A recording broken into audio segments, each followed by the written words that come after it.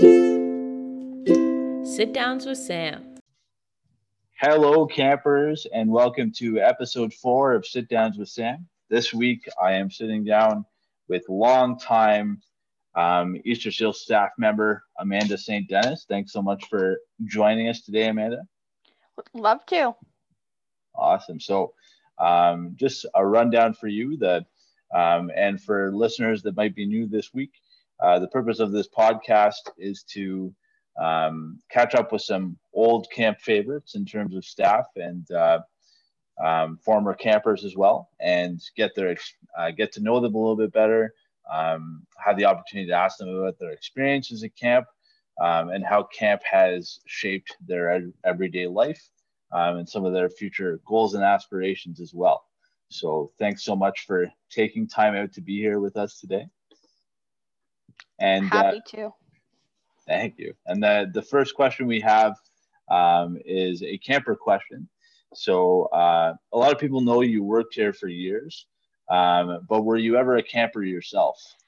I unfortunately didn't get to be a camper at Easter Seals, in part because my dad was military. So we moved around a lot, and as such, and most of our moves happened in the summer.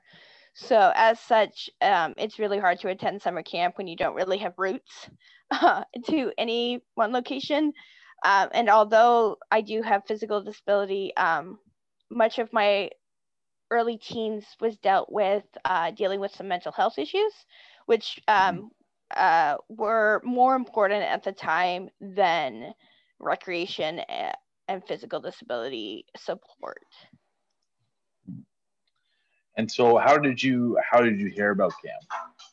So I entered Algonquin College in the fall of 2008 after graduating high school. And I went to school to become a developmental services worker. And two-part kind of finding out. So one of my profs used to be way back, like way back when, used to be the director of Easter Seals Marywood, Carl. And so he mentioned it in his very many stories within his teachings. But then Easter Seals Ontario also advertised through our Algonquin's Career Services, and I came across the job posting. This was still before they were all online, so they were on the outside of Career Services door, and I jumped at the chance, and I never left. I kept coming back. And can you share with our listeners what made you want to come back? What made you stick around for so long? Magic. Marywood is this magical peninsula, and we all say that. We say that to parents, we say that to new campers, we say that to returners.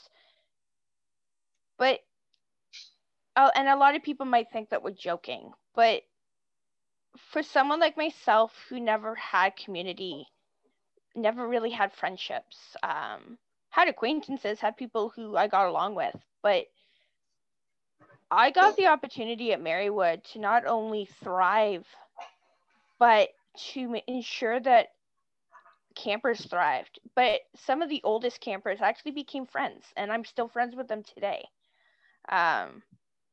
Case in point, you, ironically, your last year as a camper was my first summer. So full circle, like, it was because of Marywood, and it's because of that magic that where anything's possible that kept me coming back. I even flew down from Yellowknife, Northwest Territories, for 2 years because I didn't want to be anywhere else. I could have easily applied to Alberta and probably got accepted with my experience, but I didn't want to. I wanted to be back at home. Can you talk a little bit about the camp community and kind of how it became? I heard you say the word home. You wanted to be home. Can you talk about how Marywood maybe became a bit of a second home for you, and what you got out of camp community? I got out of camp that I was capable. Prior to Marywood, I could not hold down a job. Or when I could, it would be for about a year. In part, that's because of societal expectations of disability. In part, just not the right job. But Marywood, on the other hand, each year, I was camp counselor for 8 years. I then started a brand new program my year 9, and then year 10, I was basically a kind of a floater to assist. And so there was that added responsibility that came naturally. And it also came naturally in training exercises and how we utilize the team to train. But it's also a place where we have to rely on each other, and I'm not meaning just staff. There were days where I was having a bad day, and I can guarantee you some of the campers that had had me numerous times knew that, and they would wheel up to me and just start talking, because they knew that the easiest way to get me out of a bad mood was to distract me. And we relied on each other. Like, the number of times even just me cracking a joke knocked someone out of feeling homesick, or they were scared to go on out trip or try kayaking for the first time. Marywood is a place where we rely on each other to push each other outside of our comfort zones, outside of what's comfortable, what's norm. Marywood allows a lot of us to do things we can't do anywhere else. I can't work a lot of different types of camps because they're not accessible. They're rocky terrain. The expectations are too high for someone with a disability. Whereas because Marywood is all accessible, like even our lodge with, yes, an elevator up to the top floor, but every inch of Marywood is accessible. And if not, we find a way to make it so. So it made it a place where even places I called home are often not accessible. So Marywood became that safe space, and I think it's a safe space for campers as well. It's that place to explore and to be ourselves. Absolutely. I think too, for myself, camp became a place of peer support. When I was a camper, having the opportunity to share like-minded experiences with like-minded folks that were dealing with, everyone was dealing with something different, but everyone had, similar experiences that they could draw upon to kind of help each other get through tough moments. And I think that's what's so wonderful for both of us. I think especially you, because you were here for so long, having the opportunity to, watch kids with disabilities grow up, take them under your wing, teach them the ropes, and essentially, be a really important role model in their development as people. And I think that was probably one of your strongest skills in all the time that we worked together, was your ability to draw on common experiences and really show people that anything is possible as long as you're willing to accept help. And I think that's one of the powerful things that we get to do, is oftentimes as people with disabilities, we're used to getting help all the time, but also having the opportunity to give care ourselves, I think is really therapeutic in a way too. Yeah. The number of campers that I helped become university college students, because I'd done the application, been there, done that. Same with university, although it came later for me. Being able to help problem solve those advocacy skills, because we can learn those in high school, but until you have to use them, it doesn't mean anything. So I would have some of them practicing with me at camp, walking through some of the scenarios, and we would do it on hang time because they wanted to, and they were nervous, but they knew that I had been through it, been there, done that. And I think that's important. It was a sense of community, and I think it was also my first real idea of cross-disability culture and cross-disability community, which I got to learn more about when I took up disability studies. But camp was definitely that first place where I felt not the loner, not the one who was different, because in actuality, the ones who are the most different are actually the non-disabled staff in this scenario. So I was just as similar to campers as anyone else. Can you talk a little bit about, because obviously when both of us worked together for a lot of years, as people with disabilities on staff, we are the minority in a way. Can you talk about the uniqueness of your perspective and maybe how you could connect with campers on a different level because of your lived experience as a person with a disability? So there's a bit of a twofold in that question. I think I also had the unique position of being able to be in part that first introduction to disability to staff during staff training. I know you and I both got lifted way too many times to count into random boats and chairs and beds because we can give that actual experience. So there's that, and I think that's a valued perspective. I found it much more real to lift you into wherever than it was to just lift someone who could help, because it's not exactly the same feeling. But it was the same with campers. One of my favorite memories is it was out of my third or fourth summer, and one of the campers used to kayak regularly with the staff in the back, and she really wanted to try doing it solo, but she was nervous, which rightly so, like you're controlling a boat. But then she heard that I actually kayaked. And although she was a little more severely impacted by cerebral palsy, we had some very similar strengths and weaknesses in terms of how our bodies moved in space. And so she kind of was like, well, if you can do it, then I can. And she did it. And apparently it was the highlight of her first summer. So yes, any staff could have encouraged her, but the fact that we had such similarities in how our body moved, and the fact that I could do it and I was capable of doing it, kind of gave her the confidence to try that I don't think someone who is non-disabled would have been able to give her. I think it would have been, although well-meaning and true, it could have also come across as, well, just try, just try. Like it. Whereas me, it was, you can do this. Like, you are capable of doing this. Here's what I do. This is what works for me. Whereas someone who, without that lived experience, can't necessarily give that same advice and strategies and adaptations because they're not doing it themselves. Yeah, very well said.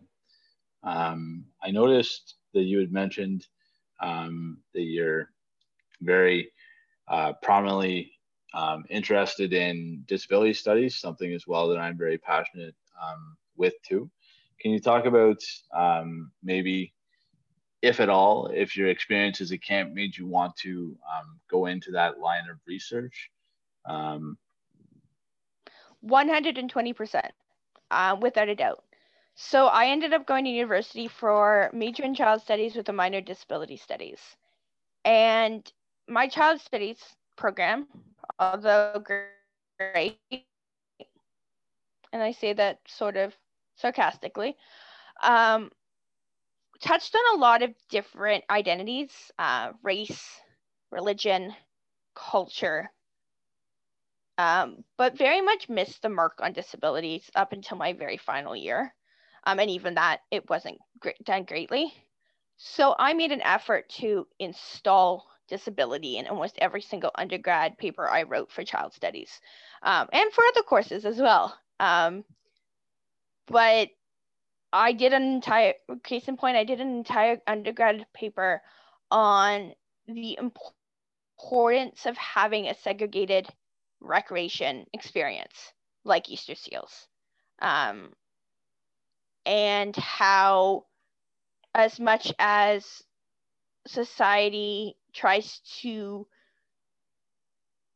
push the agenda of inclusion, that inclusion is not everything. Inclusion can't always give you that community that you need to thrive. Inclusion doesn't always give you those friendships that will last forever. So I did that, and I had the choice to do it, and I did. I also took disability studies as my minor because I wanted to learn more. I wanted to do a more in-depth dive of understanding of what disability was, what disability looks like. It has continued to shape what I do in terms of current volunteer activities and current hopes for my life. But I don't think I would have gotten there without Marywood, without Easter Seals. I think, to that point of the, kind of divide a little bit of, as you say, the segregated recreation experience as opposed to the integrated one. I think it all kind of loops back to peer support, right? And having the opportunity to share those like-minded experiences in a way that at a another day camp without a specific focus on assisting children and youth with disabilities, you would kind of miss out on that, right? So I think that's a very very needed point to make. Absolutely. And can you talk about some of your other like recreation experiences you had? I know that you're very heavily involved in recent years in horseback riding. Can you talk about what that experience has been like for you? I know that I did horseback riding when I was much younger. Can you talk about maybe what it's been like for you to engage with it as an adult? So it's probably my pride and joy right now. It's what has helped me get through this pandemic. It is what has helped me stay at least somewhat fit. But I think without the skills that even working as a staff at Marywood, I think it would have been a lot harder to engage in an activity like this. I do not ride at a barn for people with disabilities. They do accept people with disabilities. No, not a problem. But I'm one of probably 2 adults with somewhat higher needs, one being blind and then myself. So I've had to advocate from the very beginning. And I kind of jokingly say that I train people to be able to assist me because I can't explain it over and over and over again. It gets exhausting. But it's freedom. It's the same feeling that I felt at Marywood. When you put me on the back of a horse, it's freedom because I can move faster. I can do things on my pony's 4 legs that I can't do on 2. It's great physical therapy for me without making it feel monotonous or losing my interest because I also have ADHD. So interest is a big one. Physio exercises usually failed because I'd forget to do them and then would forget how to do them. Whereas with horseback riding, I can't really forget how to ride a horse. I can't forget how to give cues. I can't forget how my feet need to be. So, but engaging it as an adult is different. And as much as I love horseback riding, I've tried to engage in other sports and other rec opportunities as an adult with numerous disabilities. And unfortunately, in the Ottawa area, there's few opportunities. I tried to get involved with para-alpine skiing, but couldn't because I didn't have a volunteer.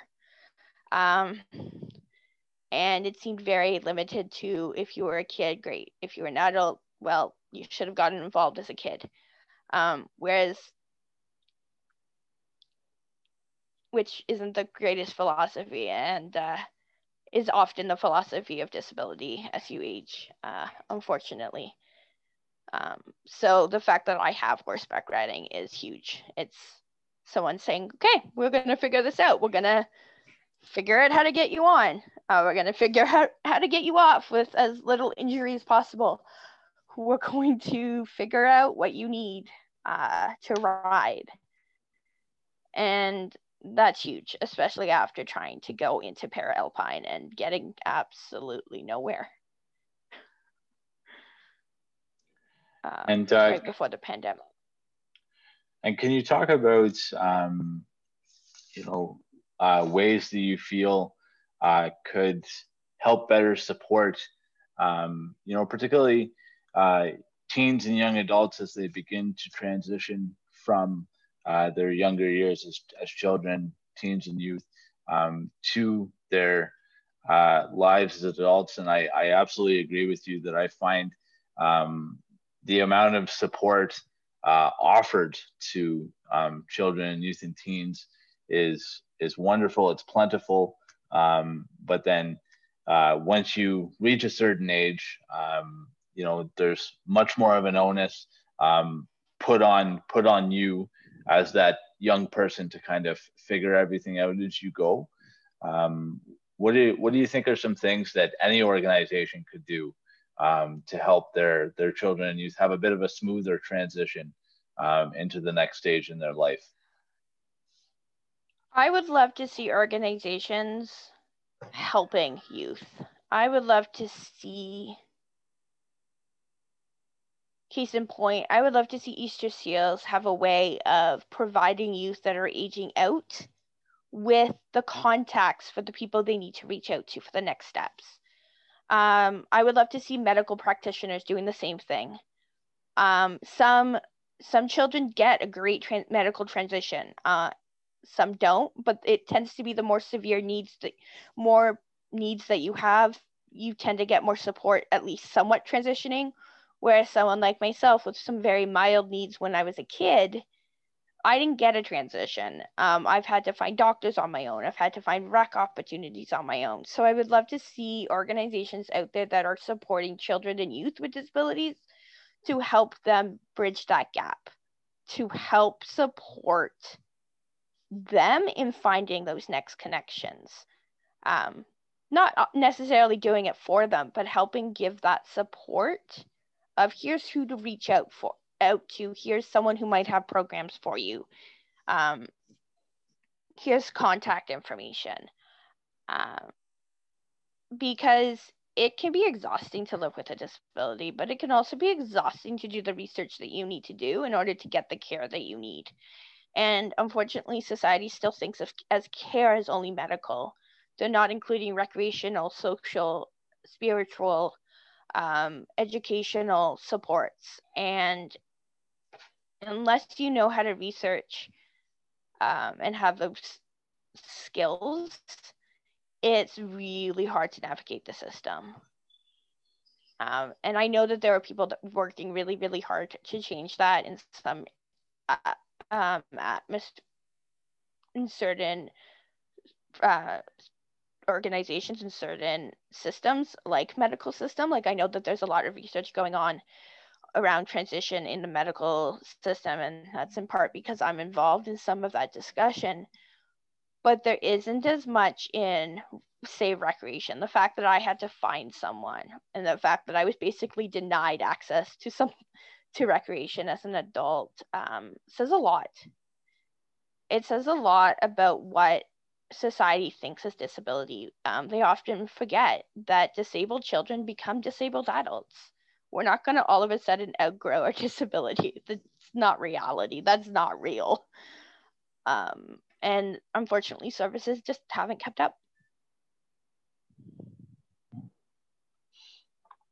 And can you maybe talk about some of the current work that you're doing? Because I know obviously you've transitioned away from working at Easter Seals, and I know you've recently graduated from your university program as well. Can you talk about the work that you're currently doing and how your experience with a disability has probably guided you towards that chosen career path? So my career path currently is a little messed up, in part because of the pandemic. I graduated from Carleton University with high distinctions in 2020 at the height of the pandemic. So finding a job in quote unquote normal times outside of a pandemic is hard enough with a disability. Add a pandemic and it's near impossible, unfortunately. So I've been doing actually a lot of public speaking. I've advised work regarding outdoor recreation for the Canadian Child and Nature Alliance of Canada at the request of my brother. I did a speech on mental health and disability to a 5th grade class through Zoom because of remote schooling. So they were in Durham region and I was in Ottawa. And then I'm now just recently working a summer position with Dovercourt Rec Center with their day camps, working as an inclusion counselor. So I am assisting children who need a little more one-on-one support to be fully included within a mainstream day camp environment.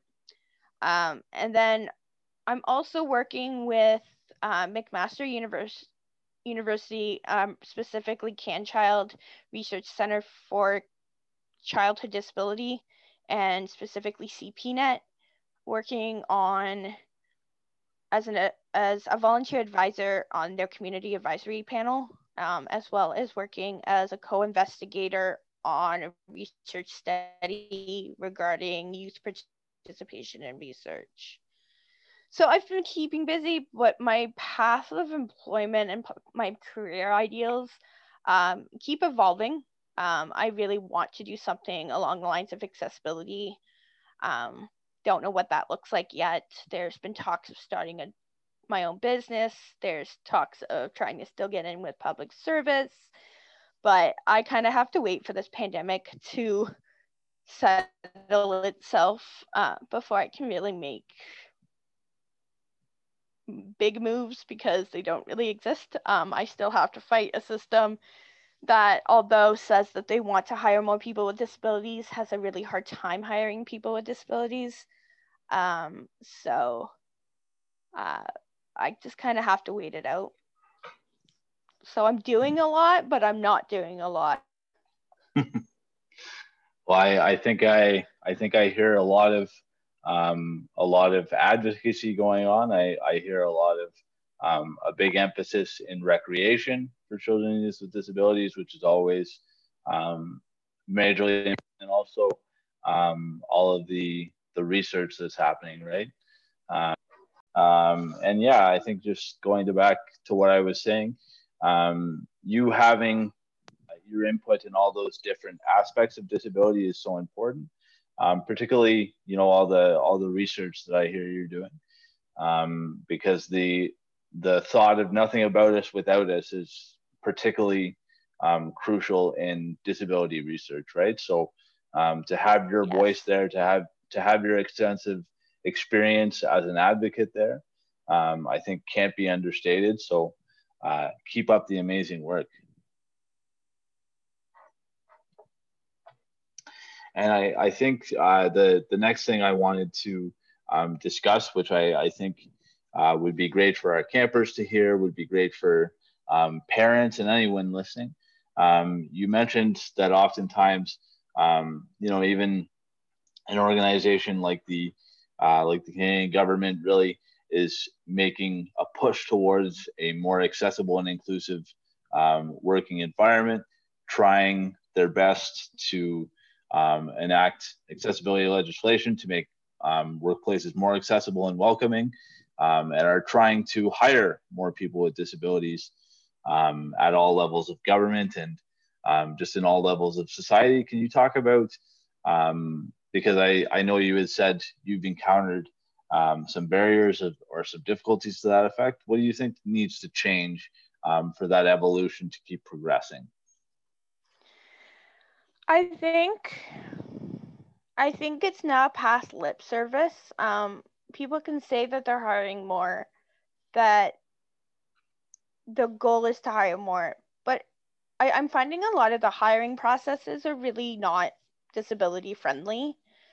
So it's really hard to attain and hire people if said people can't even get through the hiring process. And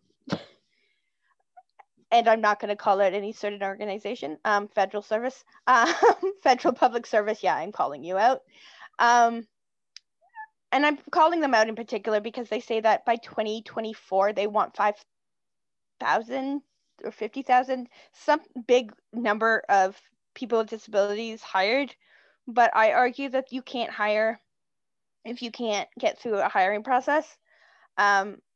You've got to remember that people with disabilities often will have limited energy to put towards certain activities. So the harder things are, the more that we have to juggle, and the more, at least in my case, the more I have to juggle with fatigue and pain and concentration levels. But I also think there needs to be a lot of discussion around, yes, we can be hired, but what are the historical barriers that are still in place that make hiring harder? For example, in Ottawa, a big one is bilingualism. So, and I think this is important for parents to hear as well, that historically schools have liked to push people with disabilities out of taking French classes past the required high school level or even not at all. And unfortunately, it means that as we get older, it could be detrimental to getting employment or make getting employment a lot harder. So I think employers need to know that there are barriers that don't involve them that impact them. But I also think parents and children with disabilities need to know that sometimes choices that made in the best of interests with the best of intentions can sometimes make things a lot harder unless you have a backup plan. Like, do you have money to hire a one-on-one tutor to help teach you the French language if that's what you need? Or do you have connections on how to get a job coach? So there's barriers to employment that I think a lot of people wouldn't consider barriers to employment because they don't directly impact the now. But they're there. Very well said. I don't think be me. Don't find out when you're 31. I think that's and again, I think your experience having been around the block is so important, so that you can raise these red flags and use your voice to make changes, right? So and I guess just to end off, I think we have time for one more question, and I want to know what you hope the future holds for Easter Seals as an organization, particularly in post-pandemic life. What improvements, what changes, what things would you like to see in a perfect world from Easter Seals? Moving onward and upward past the pandemic. I would love to see support for those that are older than the camp system. I would love to see, be that actual support, be that resource support to help bridge that transition, be that whatever that looks like. And that can look like many different things, community connections, and such. I would also love to see a continuation of an online version of camp. I think the online version of camp has actually opened so many doors for so many people. We're able to do things that you can't do in person. I think in-person camp is 100% necessary, and I do not want the pandemic to take that away forever. But I also think there are opportunities to engage in community, to engage in support outside of that summer vacation, summer camp experience. I think some of my faves has been the winter camp, the spring break camp. If you think about it, those are two time frames in non-disabled world where there are camps going on, that there are camps happening, but unfortunately many of them are not accessible to many children with disabilities. So by having a virtual option that engaged children in being able to have community and being able to have activities that could be easily made it more accessible or tailored to them, I think these kids had something to talk about when they returned back to school, be it virtual or be it in person. They had something to share with their friends, much like we say that Easter Seals camps are important because for some kids, they may be the only disabled student in their class, in their school. And they go back at every September or every end of August and they hear about their friends going to summer camp. And now, because they've come to Easter Seals, they can share, oh, I went to camp too. I went canoeing. I went to the beach. If it's so important after the summer break, why is it not important after the Christmas break or holiday break or the March break? And I think, so I would love to see some sort of virtual camp continue in some format. I would, because of just how inclusive it can be. But I also really want to continue to support people transitioning. I can only imagine in my 10 years at camp how hard that transition was for many of our campers who turned a certain age and then had nowhere to go. Didn't know where to turn, didn't really know what supports were out there. They had to find them themselves. And I know I've had a similar conversation with a few others within Easter Seals Ontario on this exact topic of what can we do to support. Because yes, we could increase the age range, but I also believe that we need to do better at advertising to younger campers about how amazing Easter Seals Ontario is, both as a service provider and providing donations towards funding of equipment and such, as well as a recreation option for children. So I think there's a lot of that, and I think there needs to be done better in certain areas of our province. Again, conversation I've had with a few other different people. But I think Easter Seals has weathered the pandemic a lot better than a lot of organizations. Are they perfectly where they were before pandemic? No, but I don't think anybody is. I think the pandemic has forced us all to change. But now what needs to be seen is a change for the better. And I think Easter Seals could do that. Absolutely. I think I've been, quite impressed with the adaptability of the organization and their willingness to change. And I think that, in terms of, I can say that there are very much, sustained talks in terms of having both in-person camp and virtual camp running in the future, and also keeping up with the year-round virtual engagement, which I think, for both of us and that have kind of grown up around camp, that was never something that was offered pre-pandemic. And there has definitely been a gap that's been filled, and it's really been appreciated by children and families during the pandemic. But as you say, even in a non-pandemic situation, there are quite a few campers that may only be able to attend things like family camp or things like that. So having the opportunity to engage year-round with the camp community, I think, is one of the biggest successes of the organization in coming out the other side of the pandemic. I think Easter Seals Ontario has shown the importance of what community is and what community can look like, and that community doesn't have to be brick and mortar, in person, big groups of people, that it can be small groups, it can be online, it can be check-ins from volunteers. There's a wide range that community can take place, and the irony of that statement is that that is actually very much rooted in the disability justice movement, in that we help each other. We do what we can to help each other. Everybody has their strengths, everybody has their limitations, and it's using those strengths and using those limitations to create community.